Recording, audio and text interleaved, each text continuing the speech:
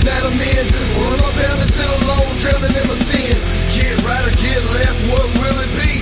Time is running out, the blood is flowing down the street. What's up, everybody? Welcome to the Loot Bros Podcast. I'm your host, Resident Daryl, and on this week's episode, my good friend Dan Evans from the Godfo universe is back. He and I jump into a great conversation, kind of bouncing all over the place. We talk about some games. We talk about some just stuff all over the place. So it's a real good time. It's a good time. So before we get into it, a handful of announcements, some things I want to throw at you guys.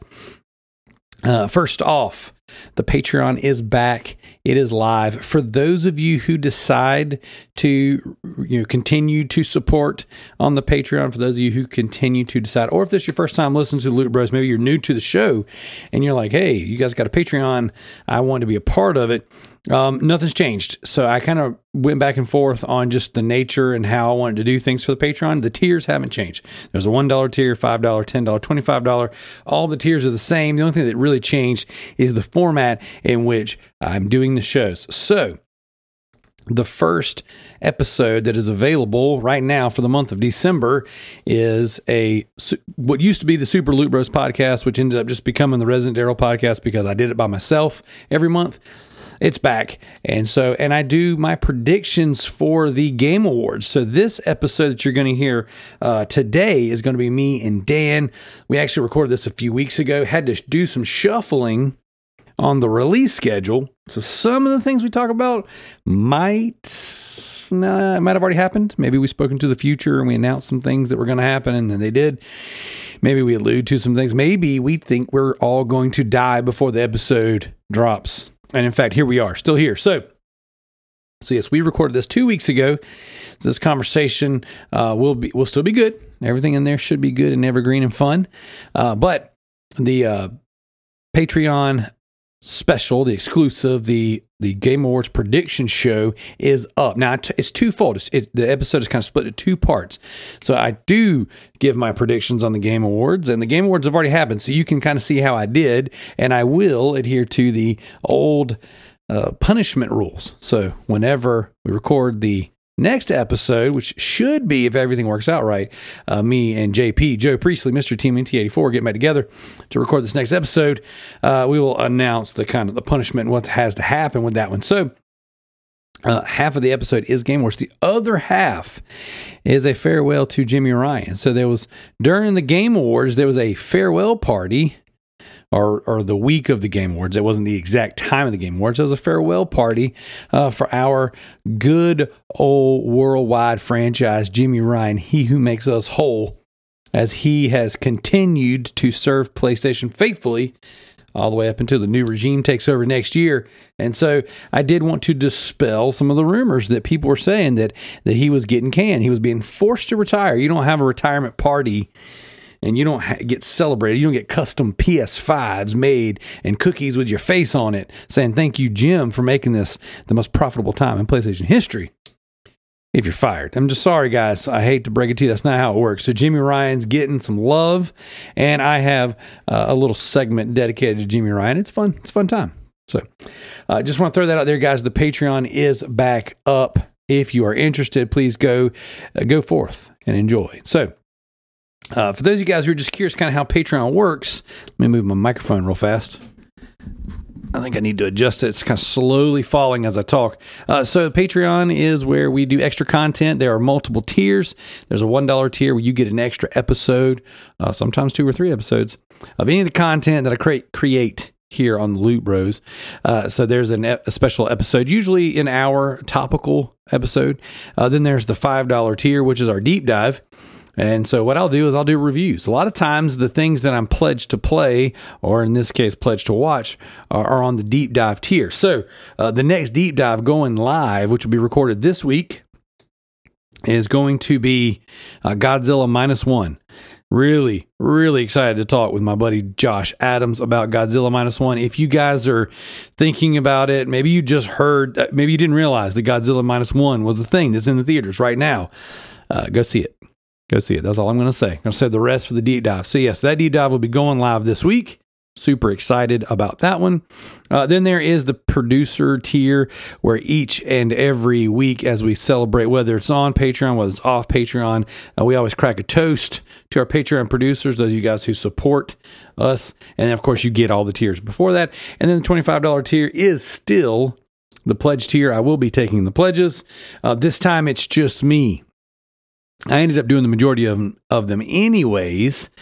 So I think it's a fun time, and I don't expect everyone to rush out and pledge. So it exists if you want to participate. If not, that is all good. Every single episode that I drop each and every week on the main feed also goes to Patreon. So if you're one of those people who's like, I don't want to do the Patreon because then I'm going to have a Patreon feed and then I'm going to have to figure this out. It's all can be published anywhere you listen to your podcast, and Spotify now allows Patreon integration. So if you want to head to the Patreon, you want to get on at the $1 tier to get the extra episodes each and every month, you can have it plug right into your Spotify and nothing changes for you. Because it seems like Spotify is the dominant place where people are listening to the Loot Bros podcast now.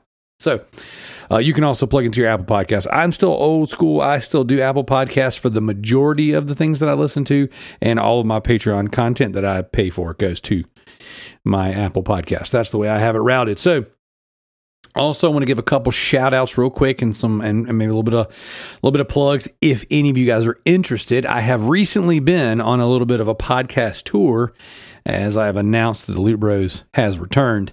And I was on the Hunter Houston ESG podcast. Those of you guys who listened last week or the week before, maybe you heard I had some choice words for old Hunter Houston's podcast network. They do the Wrestling Tornado. Listen here, Wrestling Tornado. I heard what you had to say. All right. And I appreciate you treading lightly on your response, but I will not stand down. As a matter of fact, I will double down on the fact that, someone wrote into your show, and this wasn't Resident Daryl. Someone wrote into your show. Someone sent you a little email, gave you a little type up, and they said you guys were kissing on CM Punk's butt, and you were. And I don't want to hear this Jim Cornette hogwash. Oh, I'm here for the booker. I'm here for the money. No, sir, we are there for the entertainment. And I do understand that a controversial crybaby like CM Punk does generate dollars. You know why? It's like a train wreck. You can't look away from it. It's like reality TV. You really think reality TV would exist if it didn't make money? No, it makes a ton of money. That's the problem. The problem is it exists. And the problem is that CM Punk exists. So I got a problem with you guys smooching up to CM Puke. All right. So I'm going to leave it there and let you know. I don't agree. You weren't looking at this as a Jim Cornette booker. You're trying to cover your behinds. You guys are marks. You're CM Punk marks. And for that, I'm not mad. I'm just disappointed. I was also a guest on the PlayStation Ain't Dead podcast. That's right. Our good friend Will, former podcast host of the Loot Bros, he went on to bigger, better things, greener pastures, or worse things with, no grass at all. Who knows? I don't know. But I was on episode 8 of the PlayStation Ain't Dead podcast, their highest rated episode yet, the best episode they will ever make. It's the best episode there is, the best episode there was, and the best episode of the PlayStation Ain't Dead podcast there ever will be. So do with that what you will. I was also a guest on the Channel 3 podcast. I want to give a shout out to Ray and Dan for having me on. I got nothing negative to say to you guys. As a matter of fact, I want everyone to go listen to Channel 3. Channel 3, they're good boys. They do good things over there. And I do apologize for making, that episode so amazing. As a matter of fact, I'm going to throw some more stats at you guys, Loot Bros listeners. The Channel 3 podcast episode that I was on, I believe it's either episode 49 or episode 50. If it's episode 50, it's rightfully so. It's a monumental episode for them. If it's episode 49, is the primer for the episode, making it greater than it could have been. But I also set the record for the longest, most entertaining episode on Channel 3 history. So you guys do with that what you will. Go check out and show some love to our boys over at Channel 3. I was also on the Trophy Whores Patreon. That's right. Myself and Sir Starscream, the Maticon, we got together and we basically, carried the weight for Tricky Mick, and we did a Game Awards, Proven Gamer Style Game Awards episode where we all got together. We kind of talked about everything in depth, really broken down. That is, if I'm not mistaken, only available on their Patreon. So now I don't remember what they decided. If that was going to be a free episode, go to the Patreon and listen to it there. Maybe they get you hooked, or if that's at their $1 tier. But it is there. It has been blessed. I have showed up. I showed out. And I made it great. So, guys, I've been on a little tour of the podcast. I will continue to do that. I'm going to go around and meet up with each and all of my friends, make their episodes great, and come back here on the Loot Bros and do our thing. So, with that being said, I'm going to stop right there. That's all the housekeeping you can stand. Go check out the Patreon. Go check out these other shows. Go check out Spotify. Some new old Loot Bros. Not Loot Bros. Ninja Loot. We were the original Loot Bros, the original Ninja Loot Bros. See, I did that. So it's there, guys. Go enjoy it. Now I'm going to cut over into our conversation between myself and my good friend Dan Evans. We'll catch you guys next week. We appreciate it. And if I don't say it at the end of the show, I want to go ahead and say it now. Just remember, anime is for pervs. Got him! Got him! Oh! And just when you thought I was cutting over to the episode and I was done with housekeeping, I came back because I got him. Hey, guys, one more thing. We did drop a new episode, a new video on the Resident Daryl YouTube channel. Guys, this is technically it's our 500 subscriber celebration. We also do a count on all of the copies of Connect Adventures we picked up for the Crusade. Now, it's other pickups. It's not just Connect Adventures, even though Connect Adventures is probably the most exciting thing any of you will watch on YouTube this week. But no, we have a bunch of pickups, some great stuff that we got, and would like for you guys to go check it out. Resident Daryl on YouTube. Go check it out.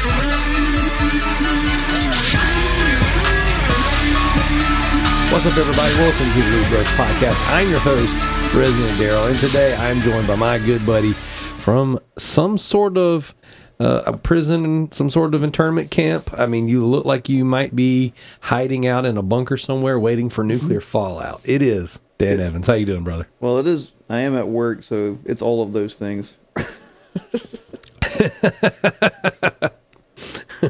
That's so funny. Yeah. Well, hey, I'm glad you're here, man. I'm glad we were able to do this, not just once, but twice in a row.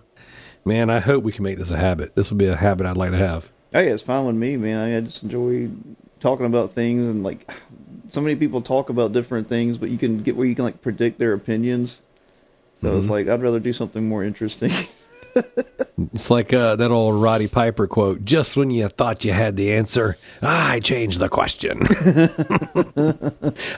I was messaging you after we recorded last week. I'd edit it and I'd send it out into the internets to be consumed. And I was listening to a podcast and in my feed, and I subscribe to my own show. And every now and again, I'll jump in just to make sure things sounded good. You know, maybe I like the sound of my voice. I don't know. But I was listening back to this show, just kind of played right into it. And I was like, I'll listen to this. So I remember us having a good time. And I listened back to the episode and I was laughing hysterically. Like, at the bull crap we were talking about. And that's when I messaged you. I was like, dude, every time we get together, it is fun. It is a good time. So I am super, super stoked to do this again. So Dan, I know you are going to be working under some time crunches today. Clearly, you know, you are in a hole somewhere. So I will not keep you too long, but I got a handful of segments I want to run today, Well, and I had today is special. information that could lead to the arrest of Hillary Clinton, so that's why I'm here. Well, obviously, ladies and gentlemen, he's not with her because he is hiding from her. He has actually found where her backup server was with all of her classified emails that she stores. All 6,000 or however many. Hey, for the record, if either one of us magically disappear in the next, 30 days, neither one of us are going to suicide ourselves. Yeah, I'm not gonna off myself in Minecraft or whatever. It's always crazy when you see somebody post online, and just in case I disappear, I did not and do not. Man, that's what that McAfee dude did, and then like he was gone. Like the next 2 weeks, he was just gone. And I shouldn't be laughing at that, but it's like, and wasn't there some guy that was like a little guy that he was on like the Cayman Islands or something, and he said that he was like, the FBI is coming after me, and then he's just gone. Yeah, it was freaking wild, man. It's so funny. I had never heard of Alex Jones before, Oh, you're missing out. and then when I did hear about him was a friend of mine and I. We listened to podcasts at work when we worked together, and he was like, "Dude, you ever heard of Alex Jones?" And I was like, the name sounds familiar, but I've never really listened to his stuff. Wow, what's up, dude? He's like broadcasting live right now, and he said the FBI is like following him, and he has information on Hillary Clinton and all this stuff. And I was like, really? That's wild. I like how you went to your Randy Savage voice for the really. But I was like, I was really involved. I was like, oh, he's got information on Hillary Clinton. He might. This is crazy. I can keep me updated. My favorite Alex Jones meme is that a friend of mine dated a girl named Alex Jones, and we gave him so much hell. Dude, that's awesome. Because it was like on Facebook, it's like in a relationship with Alex Jones, and people are like, what? Bro, I will send you a reel. It's a Godzilla and King Kong reel, but it's Alex Jones. It's like, King Kong, I'm just trying to find a new home, and Godzilla, and it's like Alex Jones is Godzilla. Yeah. It's like, listen here, you GDMF, I'm gonna beat your F and A. There's a video of him singing "Mother" by Danzig, and it's it's great. It's so funny.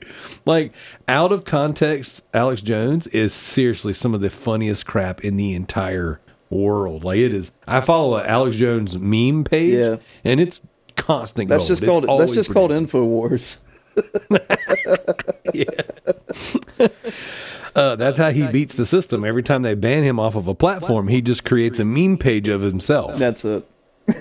And he's getting his message across. That's the whole thing. I'm a meat-eating, red-blooded American. Hillary Clinton smells like sulfur. Somebody made his quotes into an indie song. Yes. The blood-sucking vampires. Oh my gosh. So what topics did you have, man? So I got a couple things. Obviously, today is super important today. Today is the launch of your Indiegogo for the Godfo book. So I wanted to kind of start things off. I know last week we went all over the universe and back about all kinds of crazy things, and then we got to Godfo. I want to start off and let you have some time to kind of talk about Godfo, the Indiegogo stuff, if there's anything we need to know, and then we're going to get into the whatever else. All right, well, I'll send you the link. I think I put it in the Loot Bros Podcast Facebook group. I don't know if I put it in the Discord yet. But it's 175 pages or more. It's black and white, kind of like an American manga, but better than that term would imply. Because it's Josh Adams doing the art, and I'm sure your crowd is familiar with Josh. He's a brilliant artist. It's an awesome work, man. I'm really proud of it. I think I couldn't be more proud of a debut piece of work than I am of it. It's a cohesive 6-chapter story. Each chapter kind of follows the perspective of an individual member of the group, and the group consists of augments that were freed by another augment. And an augment is someone in our world. There's something called Impera metal. It's an alien metal that landed on Earth, and a group of elites that control the world, or are trying to control the world, use it to experiment on people, and they're trying to create their own god. Basically, they're trying to create a person/machine that can broadcast their message, their will across the world, and bring forth a one world order, a new world order. So totally based in not reality. Yeah, well, it sounds like an Alex Jones episode all day long. Yeah, it's a great way to Hillary start. Clinton, she's got a pyramid. I'm telling you, she's trying to build her own god. And she's going to claw into a coffin full of blood. They're going to have sex. And there's these giant democratic vampire orgies. Sorry, I heard him say that. That's I'm sure you did. I probably could convince him it's real. That's what's funny. But so it starts with Zero, who was one of the main prime candidates for the God Project. He's been implemented and augmented with an imperial head and brain. He frees the other augments, and they have different powers. One of them has a spine. He can channel electricity. One of them is a big guy, and his arms have been replaced, so his arms are metal, and they could bend and take different shapes and stuff. And it follows them as they escape from the Order's control, which that's the name of the elite group, the Order. and they start training, and they kind of are hiding out in a secret base until a conflict ensues. And the last 3 chapters are all of that conflict. We really like to take our time with action scenes, because one of our biggest complaints about modern comics is like it's like a page or 2 of action and then nothing, and just a lot of talking. There's a lot of modern comics, there's a lot of talking, and it's not even internal dialogue, it's people talking. Like I can read an internal monologue, I can read somebody's thoughts. I mean, that's what Alan Moore and Frank Miller like made super popular, especially Frank Miller with the noir kind of detective style. So we try to do a nice mixed bag of things, and it's an experimental comic. It's more along the lines of an indie thing, such as like Kabuki or Grendel, if anybody remembers those. I'm a big Cerebus fan. We don't go off as esoteric as Dave Sims. We're not writing giant paragraphs of our ideology like that guy did. But I guess what I'm trying to say is it's not a cape book, and we didn't want to do a cape book, and I think I'm kind of fed up with cape books, and I would love to do one later, but not right now. But what really sets us apart in the indie scene is it seems like people really want to try to be Todd McFarlane, or they're trying to be manga. So we're not manga. If anything, Josh's art, the only manga is really inspired by is kind of like Akira, that kind of stuff, like 80s and 90s. But you can look at yourself. Like, go to the Indiegogo. You can see the trailer. We did a character bio page for each character, and it's a really good adventure. And it's going to be multiple volumes long. This one is volume 1, Live Not by Lies, and it addresses basically a lot of what's happening in our own world. And of course, it's kind of like 1984 and our world met X-Men. All of my favorite things. But no, I mean, I don't know. I don't mind spoilers. I mean, if we want to go into spoilers, that's fine with me. I mean, I was going to send you a full copy to review anyway. That would be. I would love to review it. I would also. I'm going to be signing up and purchasing it for sure. Don't spoil it for me. I am. Right. I want to come into this as a fan. I want to come into this as a like. What you said is plenty. I mean, you sold me with all that stuff. Well, I hope so. This is what we originally wanted to release. We had some disagreements with our publisher who wanted us to do an Ashcan. That Ashcan is still for purchase as an add-on, but we really wanted to drop this big almost 200-page graphic novel on people. And I don't know, everyone, if anyone is into indie comics, it's all, or in the comics now, it's always, I'm getting tired of hearing about manga. I love manga. I love anime, but I'm getting tired of comic creators complaining that manga's eating our lunch. We need to go to the manga model. It's like, manga model works great for manga. Mm-hmm. There are tons of people that want to read comic books, and we want to do graphic novels. And I don't know, it's like, if you want to restore glory to something, you don't run from it. Like, I don't mean to get off on topic, but to me, it's like the 80s and 90s had these wonderful indie comics. Like I said, Grendel, Kabuki, Cerebus, and other things like that. Bone was even a really great run, even though it was kind of short. And then it just kind of stopped. And it wasn't indie. It wasn't Image that did that. Image kind of took the Marvel DC method and made it extreme. Literally, that was their selling point. Extreme. It was like Marvel on steroids. But no one ever really took indie on steroids. And no one really pushed it as far as it can go, I don't feel like. And to me, that's a shame. And it's like, you can make manga. It's like, that's great, but you can kind of tell when a Asian company makes manga. You know what I mean? You can feel that it's not the same. And I'm talking to you, Daryl. You don't give a flip about anime. Oh man, my tagline, my moniker is "Anime is for pervs." So like, it has been. It's so funny because I've said a lot of stuff over the years, and I've podcasted for years and years and years and been on all these shows, and I've guested on all these shows, and I've always joked that the things that I say that are of substance, you know what I'm saying? Like maybe especially when it comes to like my religious values, my Christian values, my good old American values, all that stuff. None of that sticks. But I say something outlandish and stupid, and it's just like, boom, that was the one. And I throw away line about how anime is for pervs. And I was on one of my little wrestling style rants on a podcast one day. And then I get a graphic. Someone makes a meme, and it's like an American flag, some anime chick, and it says anime is for pervs with the little dash Resident Daryl underneath it. And I'm like, that's amazing. So, well, you just discovered the Alex Jones method, though. Like, you just say those things.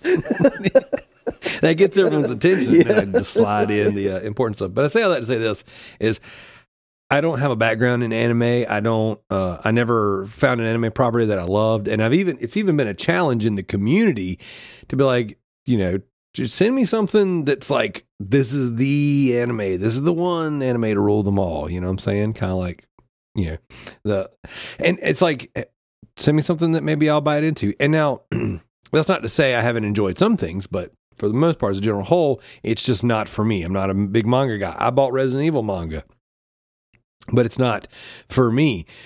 That doesn't mean it can't exist or it can't be good, but like I have, I make my jokes and I say my pieces or whatever. I got my little taglines, and I look at the art style and what you guys are going for and the things that I've seen, the stuff that's been printed and the stuff that hasn't been printed. I think it's awesome, dude. And I think that, as a matter of fact, years ago, before Godfo was even like a thing, I'm sure you guys have called it that for forever, but before we all knew, I created a place in the Loot Bros Discord for Josh Adams art, and he was putting Kolga like art in there, things that he was kind of working on, and I've always thought, I was like, man, this is such a blend of the art styles. You know what I'm saying? The American style, that he's got everything he does is amazing, and it's very unique to him. And I think but to me, I see, there's a little bit of Jim Lee influence. There's a little bit of Todd McFarlane influence. There's some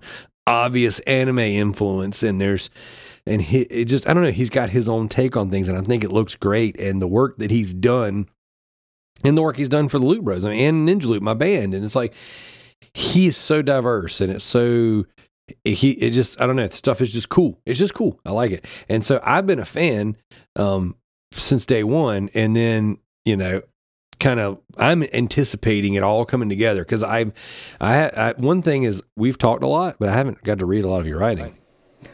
So yep. I already know the art's gonna be good. So now it's like, all right, well, does the writing measure up? I would assume if it didn't, Josh wouldn't have worked with me. Okay, well, because Josh actually reads more than I do. Well, I'll throw you a curveball. He's done work with me. That doesn't actually say much there, Dan. He might have an affliction, and it's working with subpar character. I'm just kidding. Perhaps. So I don't know. I'm excited though. I'm excited to see it. I'm excited to read it, and I will be. We'll have you a copy next week. I'll be a big old cheerleader for you guys. So, and I'll of course be supporting the Indiegogo as well. Thank you. And anybody else listening, it's a bold claim, but I mean, I want to tell you, you won't be disappointed, especially if you want something different in comics. If you are tired of the mainstream, like, we're not going to be like a lot of guys on YouTube that are like, buy our stuff to own Marvel and DC. Like, no, it's just better. Because there's a lot of those guys saying that can't deliver better, and that's happening right now. Our stuff is better than that. It might be a little different. You're not going to get Spider-Man. You're not going to get Superman. Those stories have been told. If you want to read the best ones of those, you can go read Kraven's Last Hunt. You can go read Dark Knight Returns. Those are great. People are we're not deconstructing anything. We're trying to make something new. Nice. I'm excited. So I want to pivot from there. Okay, so we've put it out there. Godfo, Indiegogo, let's go. All the O's. And then now I've got a couple segments that I'm going to be. We're going to work our way through. Now, I didn't give you this up front. I didn't give you time to prepare, so I don't expect you to physically have anything for some of this. You want the Alex Jones answer? And say what? You want the Alex Jones answers? I just want you to just rip your shirt off and start going, ah! No one wants that. No one wants that. Same here. But a couple of segments that I have done on individual, like solo episodes that I've done together, I'm kind of bringing in, and I want to incorporate them. Maybe not every week. You know, like last week, you and I just talked for an hour, and I was like, how did the time even pass that fast? So today I want to be a little more structured, but, you know, we'll see where it takes us. Now, I want to start with recommendations. Now, I have been consuming a bunch of different stuff lately, right? Not drugs, not yet. But I've been like, while I'm working, I've had a bunch of horror movies on, and I've been listening to a bunch of different bands and stuff, and I've come across some stuff recently that just was really, really good. And I got to thinking about it. I'm like, you know, each time I have a guest on, you know, long-term guest, co-host, whatever, I would like to know kind of what you're into. So, what are some recommendations you have just for entertainment, whether it be movies, shows, music, comics that you're reading? Like, what are you into? What are you consuming right now, Dan? Well, the main thing, this sounds super nerdy and pretentious. The main things I'm consuming right now are books, because I have not been able to read for about a year and a half because I've been writing so much. And I'm sure some Stephen King guy will get on me and be like, if you have time to write, you have time to read. Well, okay, Stephen King was doing Blow and was a millionaire, so Yeah. I can't do either of those things. Yeah. So, I mean, I've been reading, you want to talk about Alex Jones stuff, I've been reading, like, you know, heavy stuff like that. I've been reading, like, The Psychology of Mind Control by, I think it was Robert Lifton. He kind of coined the Japanese phrase of brainwashing, Chinese phrase, because the term brainwashing came from Chinese communists. Like, that they thought they could wash the brain of evil. So I've been reading that. I've been reading some stuff by James Lindsay. I've read his book Counter Wokecraft. I've been reading 1984 because we're doing a book club on that. I've been reading, because I read like 3 or 4 novels at a time. And The Prince by Machiavelli. I bought what's it called? Principles and Dogma, which is like the big Masonic text from like the 1800s to kind of go into, I mean, it's like 800 pages and it's all crap. Jeez.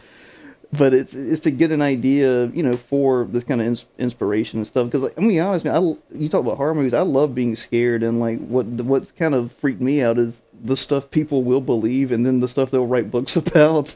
Like that's scary stuff. Yeah.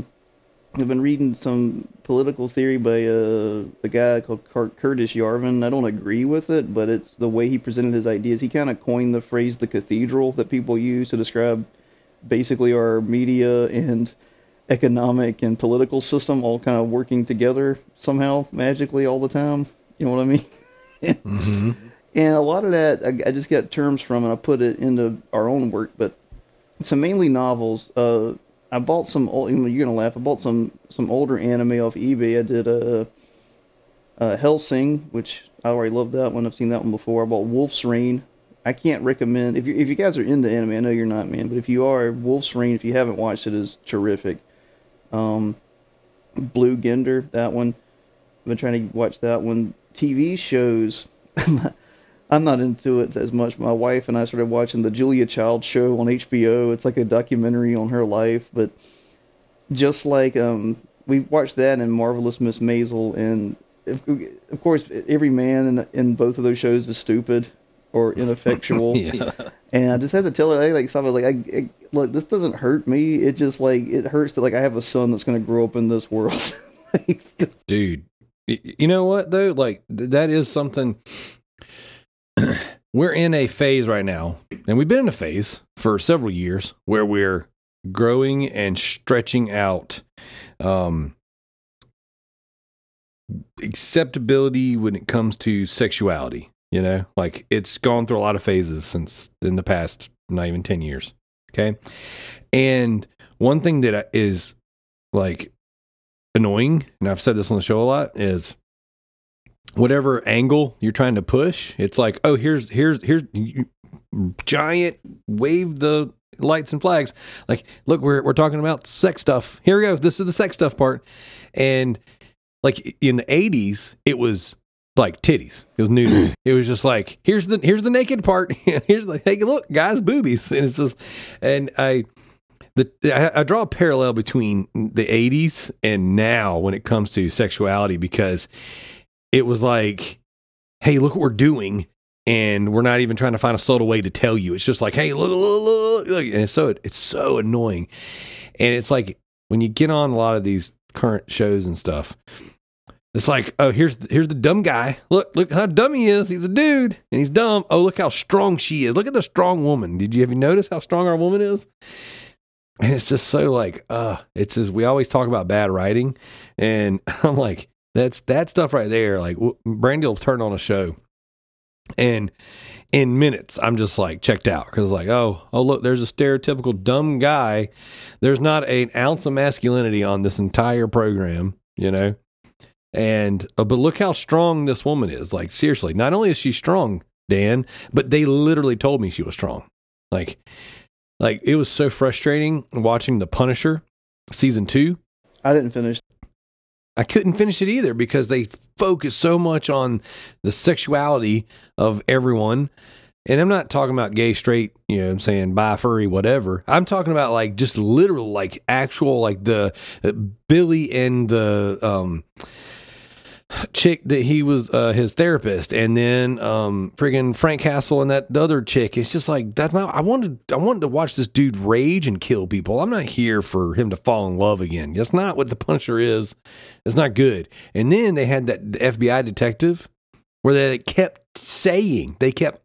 like you were talking about internal, you can read internal monologue. This popped in my head earlier. It's like, yeah, kind of like on The Punisher, how like they couldn't just like let her do things to like let you wrap your attention and your trust and care on the character. It was like, dude, you're a bad A. Do you know her? Yeah, I heard she was a real bad A. Hey, Dan, she's a real, like 3 times in this one episode, we're going to talk about how much of a bad A she is. And you know what? She is a terrible actress.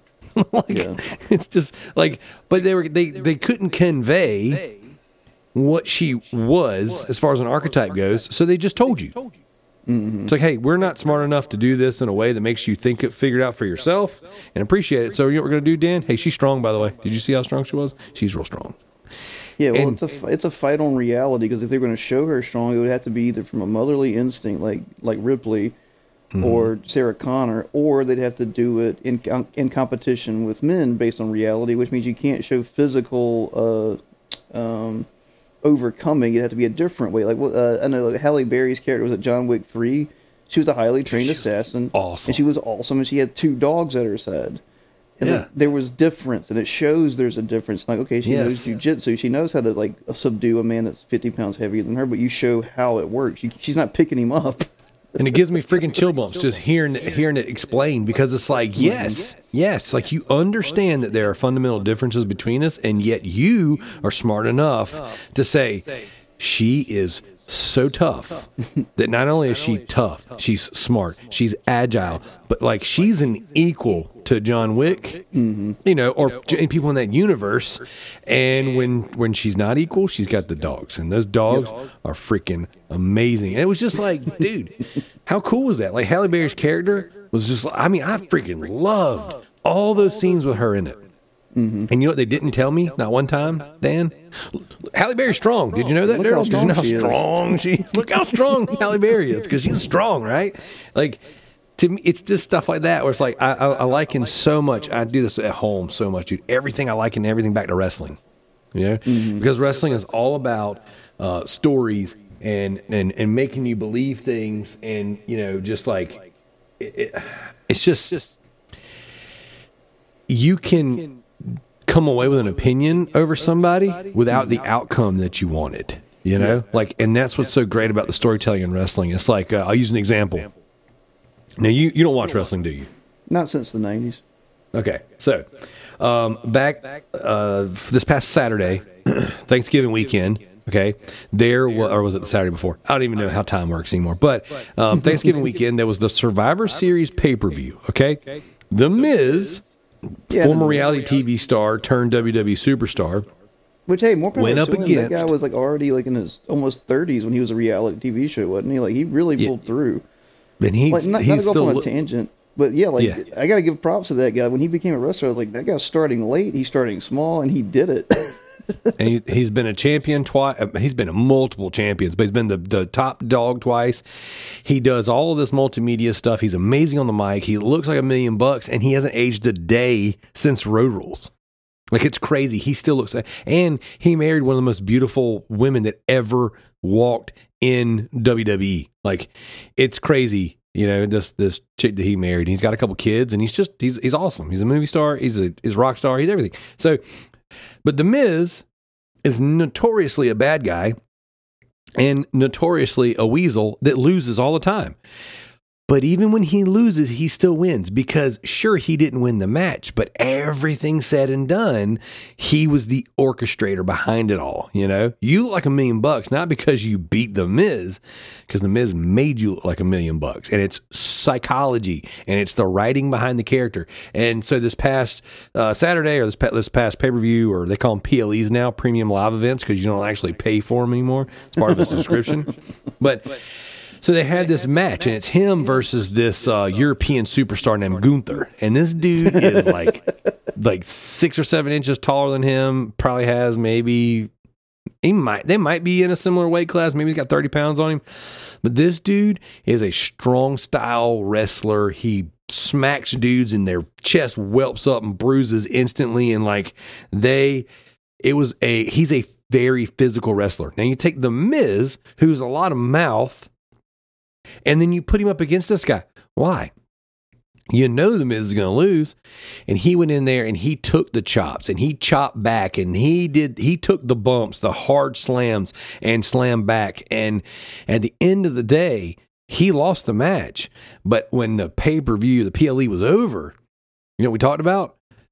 Man, Miz looked awesome in there, and he made Gunther look like $1 million, you know?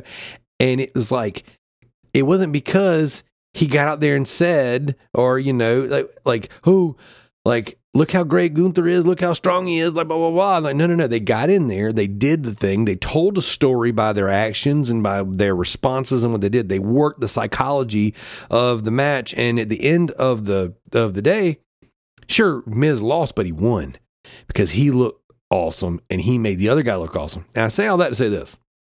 I tie everything in life into wrestling because there's so much psychology behind wrestling, and you know it's not real, okay? So Stone Cold Steve Austin said the only thing real on television is wrestling because you know it's fake. Everything else is trying to convince you that it's real, but it's really fake. You know what you're getting. We're just playing our parts. And so I look at it, and I look at just the psychology behind what these guys can do day in and day out, week in and week out, what these women can do day in and day out, week in and week out. And then I go and I watch a show where you got $1 million budget, $1 billion budget, and you got 50 people in a room sitting around a table writing this thing, and you got all of the best directors and all the best actors and actresses out there, and you come away with a subpar product. It's like, because you just don't know how to tell a story. You don't know how to convince me that something is legit or real without telling me incessantly how legit or real it is. And it's boring and lame.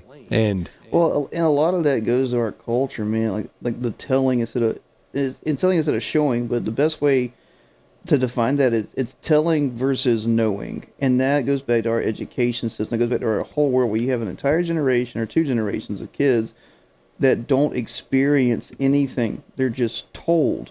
They're told everything. They spend all their life in school. They're institutionalized from 3 to 22. And, you don't want sadness and trauma to happen to people. And, my God, people go through hell every day. There's people right now that you would never know that are just going through horrible things. But you have a ton of people that go into the creative fields that have never really talked to another person before, have never experienced a vast array of human emotions like suffering. And trauma and suffering are also 2 different things. Like, there are people, suffering is also kind of tied to this idea, that you can bear it and you can get through it. It's not that you're always a victim. Trauma, the word trauma has always been like, oh, you're a victim, it's happening to you. You don't overcome it.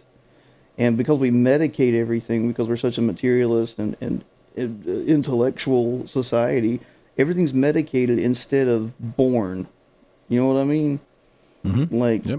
I'm not trying to go off on a tangent here, but it's like, think that's of your what we do favorite here, Dan. When you and I get together, we go on tangents. We're going to tell. They came for video games, and what you're learning is you're learning that you're over medicated. You haven't experienced anything. You don't know how to tell a story. That's what you come to the Loot Bros Gaming Podcast to hear.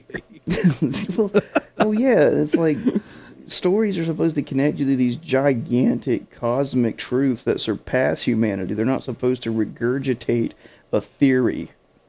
And that's all we're getting is a regurgitation of theory of how we think the world works instead of actually like how it is. And you brought the Punisher. It's such a sad thing because Punisher season 1 was good. And so even better was Daredevil 2, season 2, when he was fighting Daredevil. And the altercation with them on the rooftop when he kind of ties up Daredevil and they're fighting, and the Punisher, his whole thing is, you know, when I hit them, they stay down. And that's the whole thing, is that you got this guy, he's 100% convinced of this thing because of the pain he has. And even though he's 100% convinced of it in the moment, he knows it's not right. He knows he's a bad person, but you have 4 different levels of contradiction all there. And I'm not going to get into, you got to have anti-heroes and all that kind of gritty stuff, but it's like, no, but it doesn't matter. The Punisher's just so well written because he has all these contradictions, because he's a human being. He's trying to figure out this whole thing instead of just regurgitating an ideology. He wasn't given a golden standard of a book and said, go say it. Yep. He's trying to navigate the world. That's the best way. If I had to sum up the best way to write a character, have them trying to navigate the world, navigate reality, not trying to bend reality. How you write villains is you have them trying to bend reality to them. To what they want, yeah. You've been in the, that's awesome. Well, that's why awesome. That's why Rey was so bad. How did Rey beat Kylo every time? She screamed and yelled and gave an anger and frustration, and the movie never punished her for it. The movie never said, hey, you're kind of becoming like a Sith right now when you do that. Like, heck yeah. Anyway, that's the whole thing. Like, she wasn't trying to navigate the world. She forced the world under her, which is what Sith do. They only deal in absolutes. only them deal in absolutes. All right, so we're in a the segment is technically recommendations, and we've gone off the rails. Sorry. So I'm going to dial it back. I got more recommendations if you want. I'm going to throw one. I'm going to throw one at you real fast. Yeah, I'm going to throw one at you, and we can go back and forth. We don't have to leave this. I just want to make sure I'm conscious of your time. Okay, we'll just go for 4 hours. Let's do it. I mean, dude, this Lou Bro, this is what we do. This 4-hour podcast. This is what the video game guys want, right? They want me talking about comics. So I want to throw a recommendation out there to you and to the listeners. Okay, now you guys know I come from a background of music. Dan comes from a background of music, and I found a band the other night. I was watching wrestling promos on Reels. That's my new thing. They sit in bed and listen to wrestling promos for a little while. And every now and again, they'll throw an ad in there, which is a sponsored band usually, because music, video games, comic books, and wrestling. That's kind of like that's me. Yeah. In a nutshell. And so this band popped up, and they were freaking balling. It's a band called Blue Eyed Giants. Have you ever heard of Blue Eyed Giants? No. Sounds like some Aryan propaganda. It is most definitely propaganda. But they have a band called, they are a band. They have a song called Everyone is a Slave to Something. Nice. And I didn't mean to actually hit play on it, but I'm going to... do you have Spotify? Because I'm going to share it to you if you have. I do. Well, my wife does. I use her account. That's all you need. I'm going to send you the link to it. Either way, you'll have the name of the band. But they are a alternative rock band. They have... they're not super heavy, not a screaming band. So for those guys who are like, oh, it's more that deathcore bull crap Daryl's into. No. This is just an awesome... very technically well-written alt rock band, and they have really, really cool riffs, like lots of just like little hammer-ons across the place. It's like, and it just does this really cool stuff. But the dude's vocal range is astronomical. He just is all over the place, and it's fun. It's just good, fun music. Now, the song I sent you, Everyone is Addicted to Something, or a Slave to Something, rather, that one is a little less fun than some of the other ones. It's got some more melodic parts to it, but just very, very well-written music. And something that I want to do in these segments, so as we throw them up there, is I want to give people not only games to check out, because it is essence a gaming podcast, but things to listen to. We have in the Discord right now, if you go to Loot Bros Podcast Discord, guys, we have a channel for bangers. like a little spot where we drop songs and we drop things. As a matter of fact, I need to drop this banger right there because I hadn't dropped it in there yet, and it's just a cool place to discover new stuff. And I know you have a background in music and you appreciate music. And I do as well, although I'm terrible at it. But I just wanted to put that out there. Yeah, we have a channel in there called Recommend Those Bangers. And, dude, this friggin' song, Everyone's a Slave to Something, is just cool. It's a cool song. And I liked it. And I thought it would be something to share with everybody that is interesting at the very least. So, now, Dan, I sent you a picture the other day of something I got for you, and it is a PS2 copy, a Black Label copy at that, of Shadow of Colossus. Now, I know you're a PS2 guy. I appreciate it so much. Dude, you're good. I haven't shipped it yet, so don't appreciate it yet. Yeah, I'll ship it eventually. But gaming-wise, where are you at? Now, I know for a little while there, you had bought yourself a PS2, and you were kind of getting into some of the retro stuff. You're technically building a game currently right now. Oh, yeah. To kind of throw into the Godfo universe. Like, are you playing anything? Are you rocking anything right now? I'm right now. The main thing I'm doing is the Switch remake of Mario RPG because that is probably my favorite game from when I was a kid. Mostly because of the music, like the aesthetics great, the gameplay's great, but that music, that soundtrack it's to me it's kind of like the Legend of Zelda: Ocarina of Time soundtrack, where it's just that good and it's not overrated. Like people are like, oh, it's overrated. Like no, it's not. Like this is like this dude dropped like the John Williams of video game soundtracks. So just there you go. Accept it. But yeah, I'm mostly still retro. I mean, I've got like you sent me Zone of the Enders. I'm still going through that. I would have beat it in like a week if I didn't have children and a wife and a job. Extermination, you also sent me that. I was going back through Armored Core 2. I beat that one. Mostly PS2 games. Mostly PS2. Sweet. I mean, I've got like a bunch of Super Nintendo games. I broke out the 64. I was playing GoldenEye with a buddy that came over, which... Heck yeah. I know I sound like a meme. I'm so bland, but I mean... I can't keep up with modern video games. I like some of the indie scene stuff.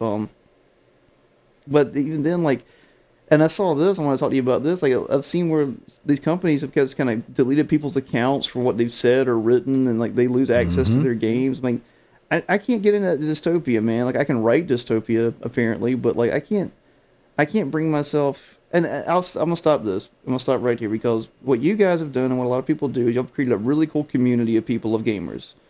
And I think that's great. I think that's fantastic. But I have a hard time, me personally, owning digital things I know I don't own.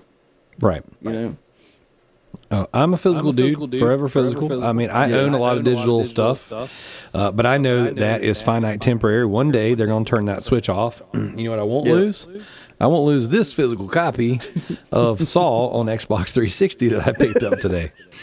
And I've never played this game. Will you lose any of your copies of Batman v Superman? No, I've got so many of them. It's so funny. I pick them up all the time. But so, again, recommendation style stuff. Like, I picked this up today. I made a trade deal. I got another PlayStation Vita. That is Vita number 12. Yeah. And I got a PS3, a PS1, a stack of PS1 games. Nothing great. Just common sportsy, cool borders and, mud truck and stuff like that. But this game right here, horror game I did not own, I never had, and it is freaking Saw on Xbox 360. Now, I don't prefer to play on Xbox 360. I like to get my trophies, like to play on my PlayStation, but I'm not going to turn down a horror game. And it's stuff like this you can't buy because this is a licensed property. You can't go on the storefront right now and pick this up. Like, it's if you don't own it, it's gone. And no matter how people slice it, dice it, flip it, twist it, rearrange it, all that stuff. At the end of the day, if you don't own it, it ain't yours. If you don't have it in your hand, sure, there's an argument to be made that like they can. If you're not online, you don't have the updates in the newest version, or the disc is just a key to unlock the digital version. Blah blah blah. Sure, I get all that, but. And I say this, oh my God, I wish I would have brought it up here. I got to send you a picture. Yesterday, I got a, have you ever heard, okay, let me back up. They make these hard shell cases, all right? Games, GAEMS, is the company. And it's essentially kind of specialized or targeted towards like people that go overseas and stuff, like military guys. They get these hard shell cases. You put your console in, and it's got a monitor mounted in the case. Okay, so you can just close it like a briefcase, take it with you, open it up, plug it into the wall, boom, you play your video games. You got your own monitor built into the case. You can travel with it. Okay, very much centered around travel and stuff. Typically, the people I see who have them served. Okay, so I'm not saying that this is a military style product, but it's definitely targeted towards people that travel and whatever.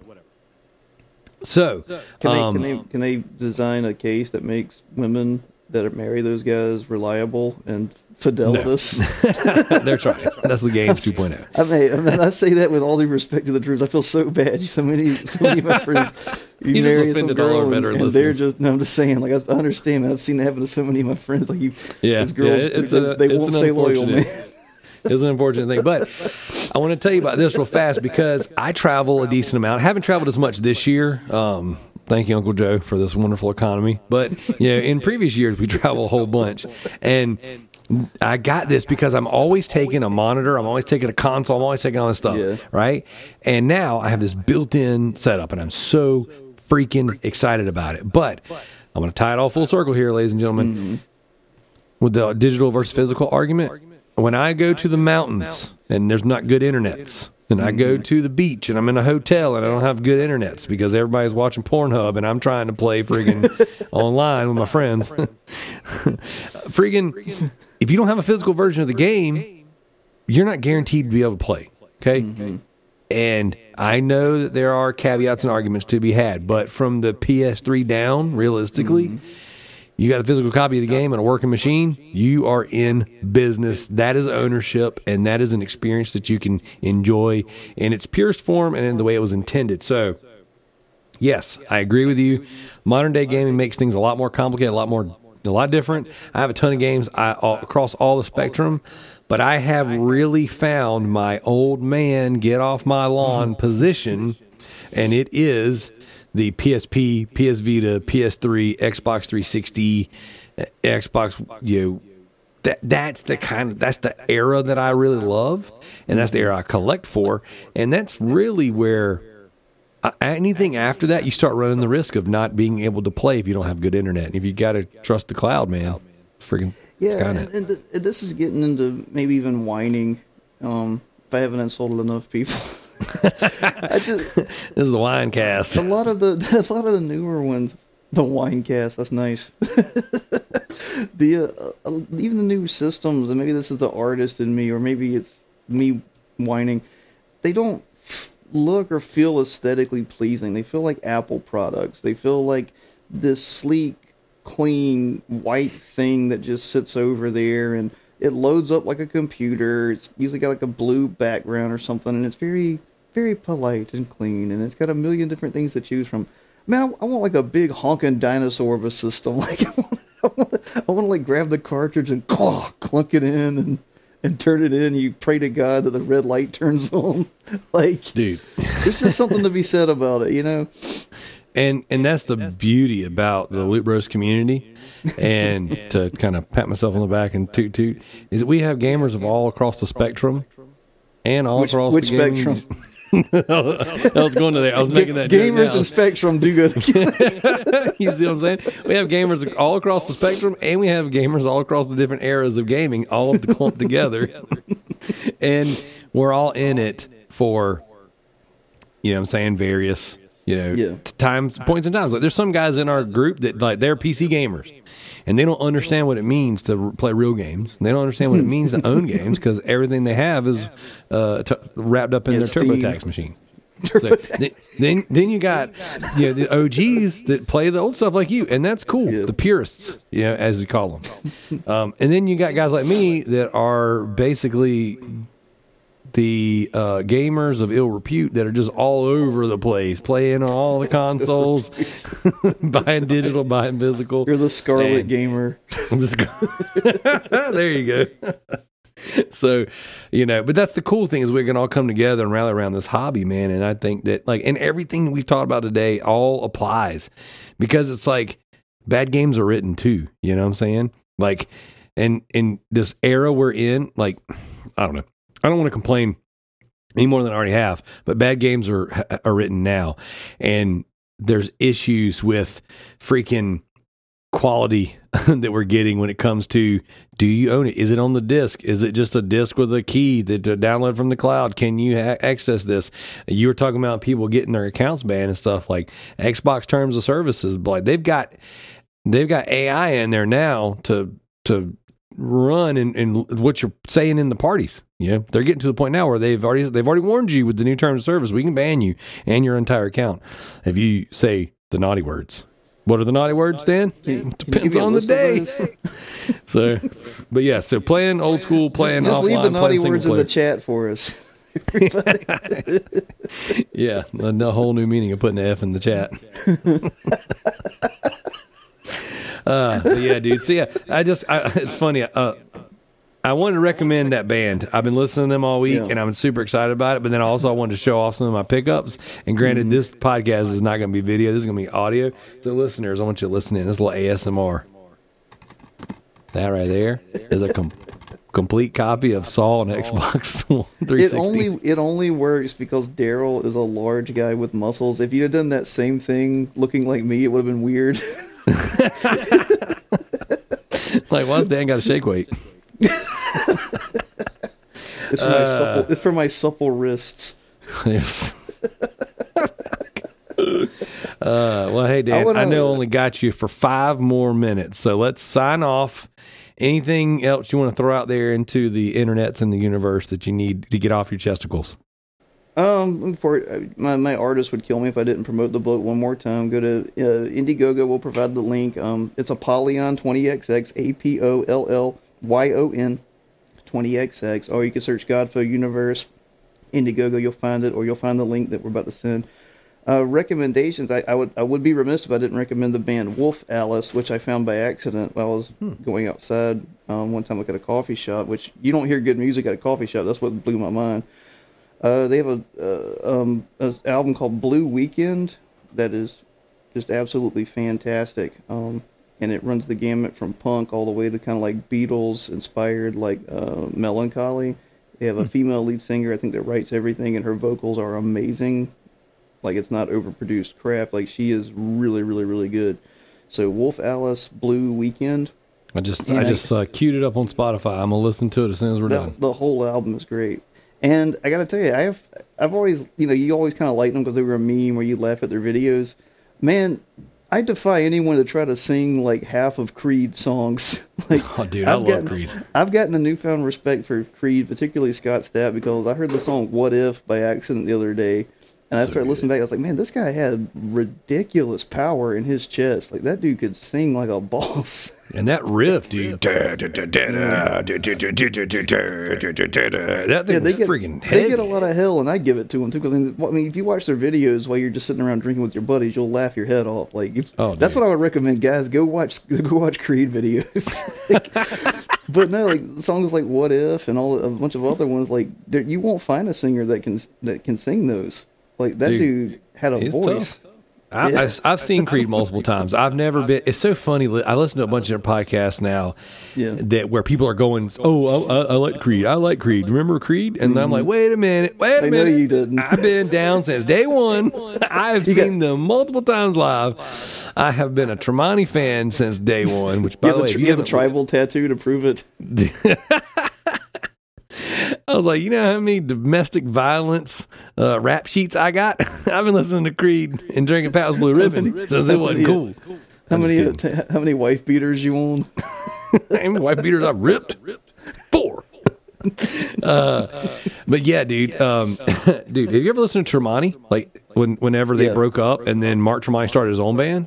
Oh yeah, dude, he's a phenomenal guitar player. He's really good. He's kind of a douche, but that's okay. When you good at he's got the guitar, chops to back it up. Yeah, at one point in time, he was pretty swole too. Yeah, so I'm going to piggyback off that with a couple recommendations in the gaming sphere for you guys, and it ties into the music talk too, because I have to, when you and I talk, I got to write down notes because I feel like I get the most ADD of anyone I talk to. I'm so sorry. No, it's great. I love it. Actually, it's kind of euphoric, actually. I'm just kidding. We should do a 4-hour stream is what we should do. Well, hey, you just say the word. You just say the word. We'll do it. So, the band, excuse me, the game I want to recommend, Silent Hill Downpour. Now, I don't know if I mentioned it last time we were talking, but I know I wrote into the Trivia Horse podcast asking if anybody played it. It's on the Xbox 360, PS3 generation. Did you ever play any Silent Hill games? Oh, yeah. I played the first two. In fact, my first and favorite podcast I heard of you was you and Josh comparing Resident Evil to Silent Hill. That was Silent fun. Hill almost has a mystical quality to me. It's how good and how scary it is. Like that thing traumatized me as a kid in the best way. Yeah. Well, it's so cool because doing that with Josh really got me like wanting to go back and finish up the games I didn't finish, And Downpour I've owned for years and never played. So recently I put it in, I played it. I'm almost done with it. I think it said I'm like 70-ish% done.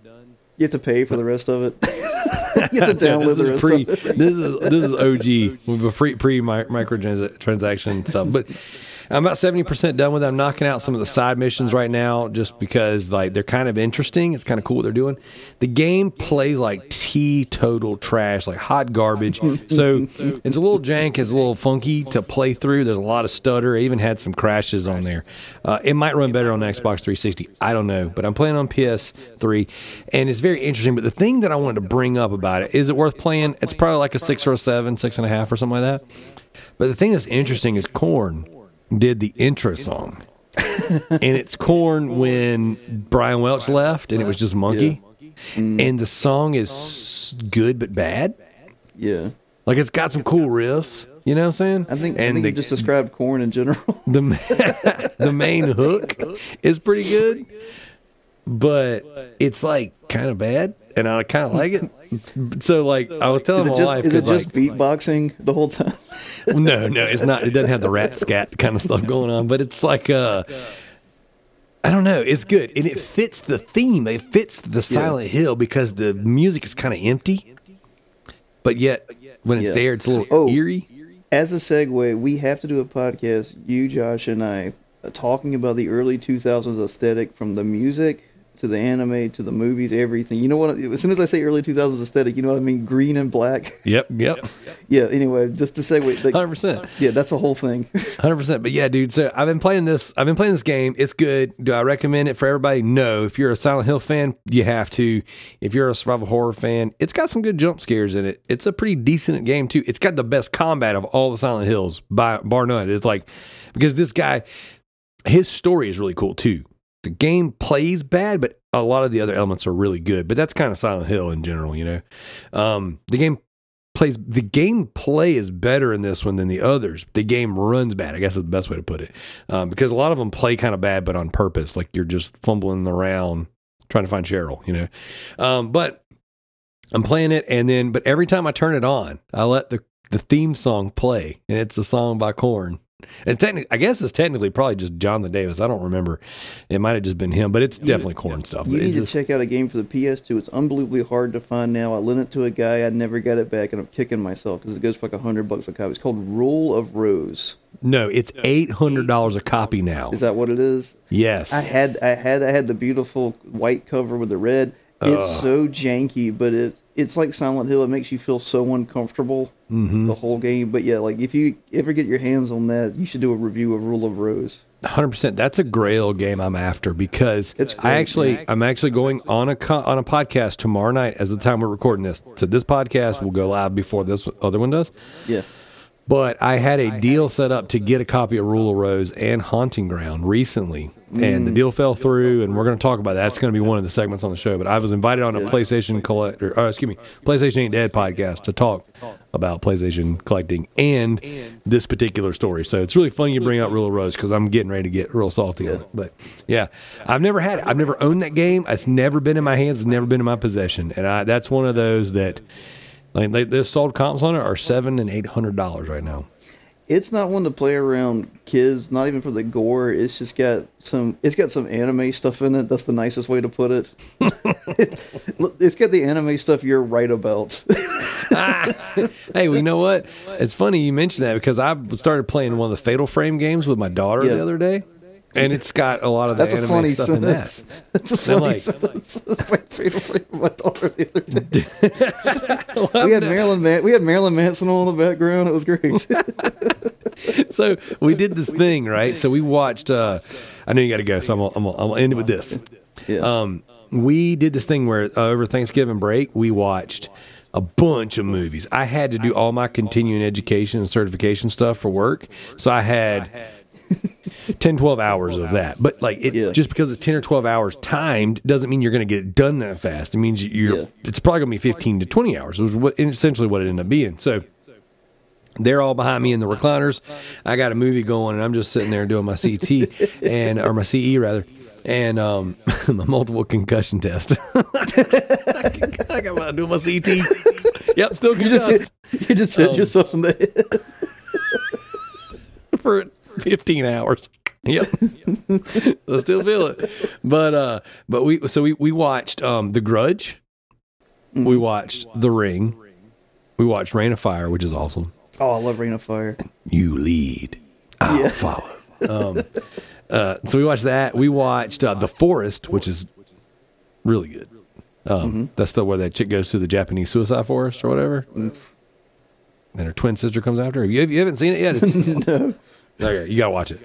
I might actually send it to you. I might whenever I send you that. Do you know what I need to do? And I did this for Josh. I share with him my digital library, my Voodoo Movies Anywhere stuff, whatever. Nice. I need to share that with you too, because I buy all these movies and get all this stuff and whatever, and I always check the digital codes if they work. I'm like, boom, we got like 400 movies in our digital library just for whatever. So, anyways, yeah, The Forest, gotta check it out. It's really good. But we watched a whole bunch of these horror movies that are like kind of skirt the line on what's appropriate for 11 and 13-year-old kids. And they were like, no, we're not going to have bad dreams. We're not going to have bad dreams. Night 1, no bad dreams. Night 2, my daughter's in the bed. No. I'm like, what are you doing? Get out of here. Get out of here. Go in the I'm not forest. scared. I just want to sleep in y'all's room. Like, no, you haven't slept in our room since you were 8 months old. Get out of here. Luckily, mine is still just watching like the Aristocats and My Neighbor Totoro. So that's where we're at with that. Dude, it was so funny because we watched The Ring, right? And The Ring's it's not terrible. A couple cuss words here and there. A lot of. We'll see what the long-term damage I did to my kids. But hey, I was at 11 years old. I was playing Resident Evil. I was consuming all the zombie movies. I was watching Interview with the Vampires. You know what that means. And now you're talking to me. This is the future. This is what you got to look forward to. So yeah, I turned out fine, right? Got to get my CT Doing my CT test. Anyways, watched a bunch of horror movies this weekend. And so we followed up with let's play a game that's also horror. And I was like, you know what? I got my PS3 over here. I got the first 3 Fatal Frame games downloaded. I'm like, I've never played Fatal Frame 3. Let's try it. And we open it up, and it's a little spooky. It's kind of cool. It's whatever. But like, I'm like, dang, why is everybody's titties hanging out? And dang it, Japan. Like, they're all 12. I forgot. This is pre-women's rights. That's why this is. This was pre-women's rights. That doesn't Did they make have no that? sense. I don't think they had that in Japan. See, it still counts as pre-women's rights. That's one of my favorite stupid jokes. Is like, yeah, back when men were men and women were property. Like, anytime you refer to the past. Oh my gosh, I've been watching this channel on Facebook Reels. It's these dudes it's called Dock Talk or Dock Dock Talk. So it's just a bunch of dudes sitting around on a dock and they tell dad jokes at each other and they drink coffee. And oh my gosh, dude, there was this one joke he made. It was so funny because I sat down in my recliner like last night. And immediately my wife's like, don't get comfortable. It's almost time to put the kids to bed. And I was like, you've been sitting here for this whole time while I've been doing dishes and making sure the kids were all fed. And so I played the thing for her. I was like, it said, the guy was like, I've had a rough time getting my wife's attention lately. So I sat down on the couch and relaxed. That did the trick. That'll do it. And she was like, my wife will just dead straight say, I don't like your jokes, and just walk away. Just say, I don't like your jokes. I'm like, it's not a joke. I was raising a grievance. Like, Well, my favorite joke with my wife with Dad is, I won an argument. We were laying in bed, and she had done something, and I was right about it. And we went back and forth, and she said, "Fine, I'm sorry." And I rolled over to go to sleep, and it's like 2 minutes go by, and she rolls over and she goes, "Is there anything you want to apologize for?" I'm sure you could tell me. Dude, my wife, we were going at it one time, and she apologized, and I was like, what? Just like, I do that all the time. I'm like, oh, that's the big one. That's the one. I always joke and grab my heart. I'm like, oh, that's the It's one. all those CT tests. But yeah, I give her a hard time. It's fun. I tried to stay away from the belittling the wife jokes because she's so much smarter than me and makes so much more money than me.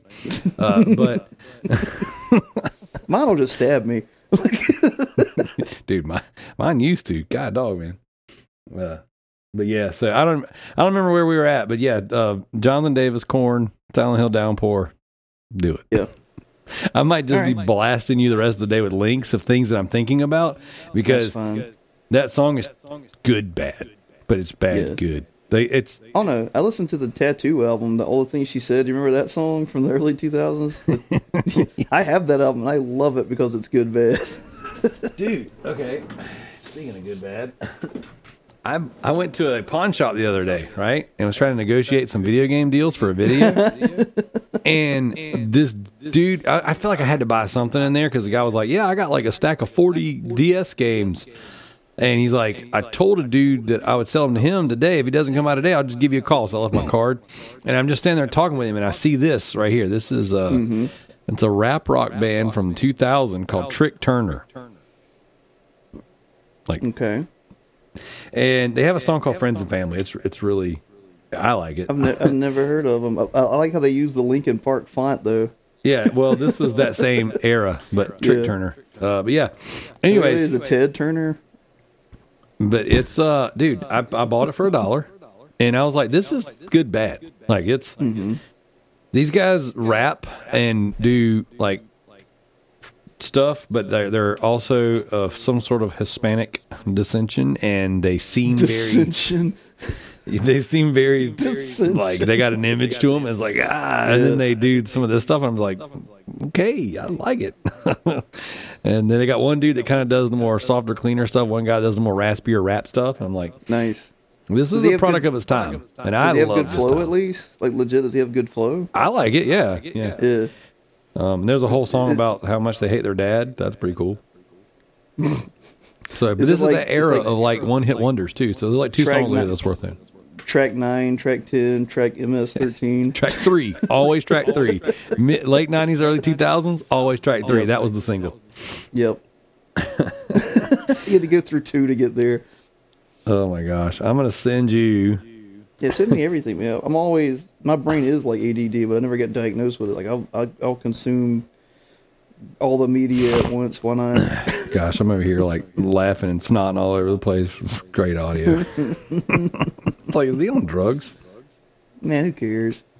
If they want to listen to something like, something polished, they can go to like some jerk on YouTube.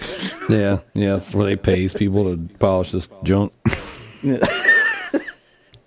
See what I did there? Can you believe NPR is still around? The quiet talking people. Yeah, I know, right? So funny. All right, I just sent you that song I was telling you about. I just sent you the Trick Turner song. And I'm going to send you next the Silent Hill Downpour theme song. But all right, Dan, it has been awesome talking with you guys. Stay tuned. I'm going to add some more stuff to the end of the show. A couple shout outs to some boys across the pond. So thank you so much, Dan, for coming on. Be sure to check out guys Indiegogo, Godfo. We'll put the links in the description. Dan will be around in the Discord, and he will be in the Facebook group. Give him some love. Send him pictures of your middle finger. Tell me how awful I am. It's great. Well, I mean, tell him how tough you are by writing it, not by showing it. There you go. Thank you, Dan, so much for your time, brother, and hopefully I'll catch you again very soon.